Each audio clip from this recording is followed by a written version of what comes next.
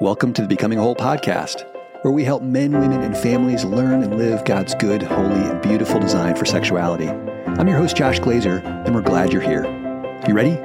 Let's dive in. Hey, everybody. So I want to share a story with you that's actually pretty fresh, pretty recent for me. I'm still actually kind of walking through it, but I hope it encourages you.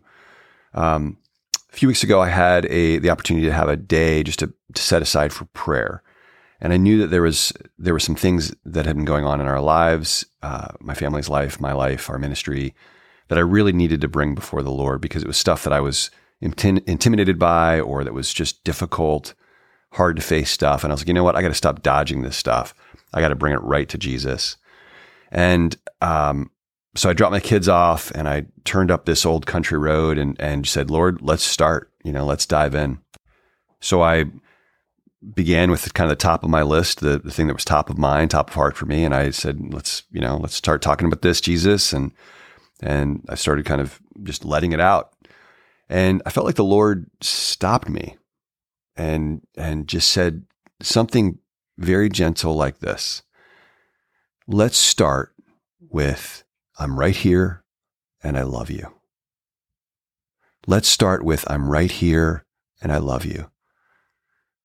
And for the rest of the day, that was the theme that I kept coming back to, or that God kept bringing me back to. I'd even begin again with here are some of the details of what's going on.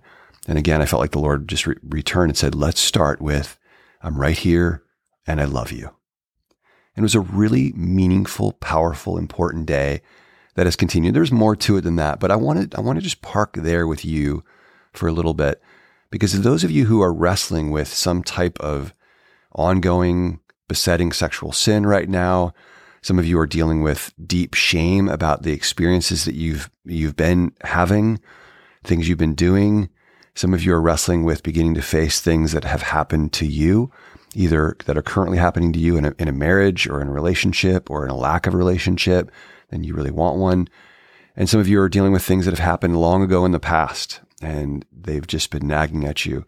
And so you're like me, kind of saying, let's deal with it. Here's the list, Lord. And that's all well and good and all important. These things matter to the Lord, and they certainly matter to you and to your health. But I want to encourage all of us to kind of come back to, why do we begin with something as simple as God is present to us and he loves us? So even wherever you are right now, I want you just to pause for a moment and consider, where are you most anxious right now? What are you most angry about right now? What are the places in your life that are most difficult to talk to others about right now? What are the secrets that you're wrestling with right now? What are the areas that you're really struggling to let go of right now? You love them and you hate them at the same time. And then maybe most especially, what are those areas, and there's probably overlap here, that you're not really sure you want to talk to God about? You're not sure you want to let him in.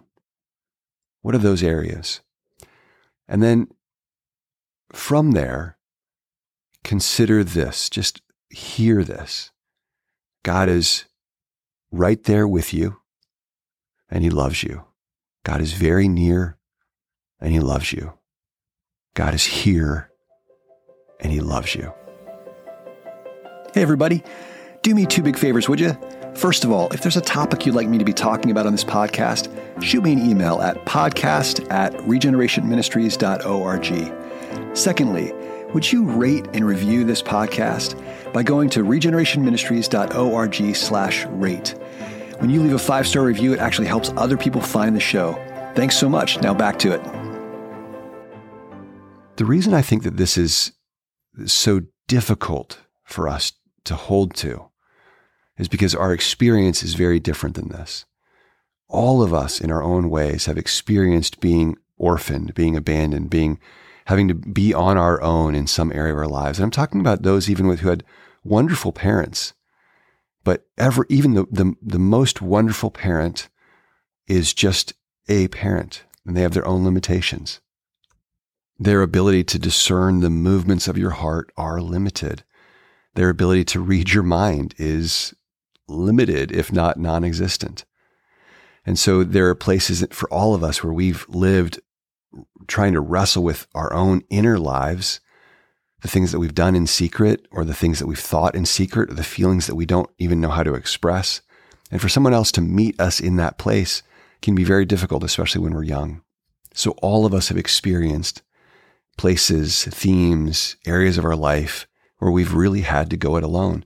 It's also difficult to accept God's love and presence in some areas of our lives because it just doesn't seem fair. It doesn't seem right. We kind of feel like, God, it wouldn't be right for you to love me and be with me in this space because I don't deserve it, because I've held to it, because it's a source of idolatry, because it's hurt other people in my life so much, because what I'm doing is so wrong, or because what happened to me is so painful that it's hard to accept that you're with me in it.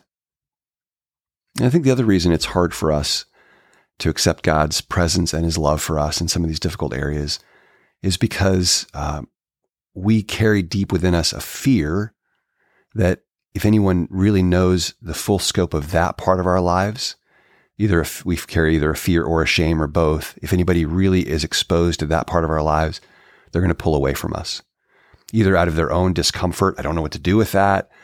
Out of unbelief. I can't believe what you're saying is true, or out of disgust of us, or whatever. I mean, shame and fear are just heavy, heavy burdens to carry. And so there are parts of most of our lives where we believe that if people really are exposed to that part of our lives, they will reject us. They'll pull away. They will distance themselves from that part of us.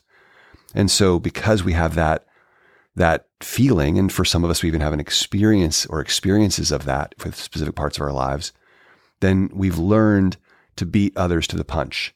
We will be hard on ourselves in those areas. We will pull away in those areas.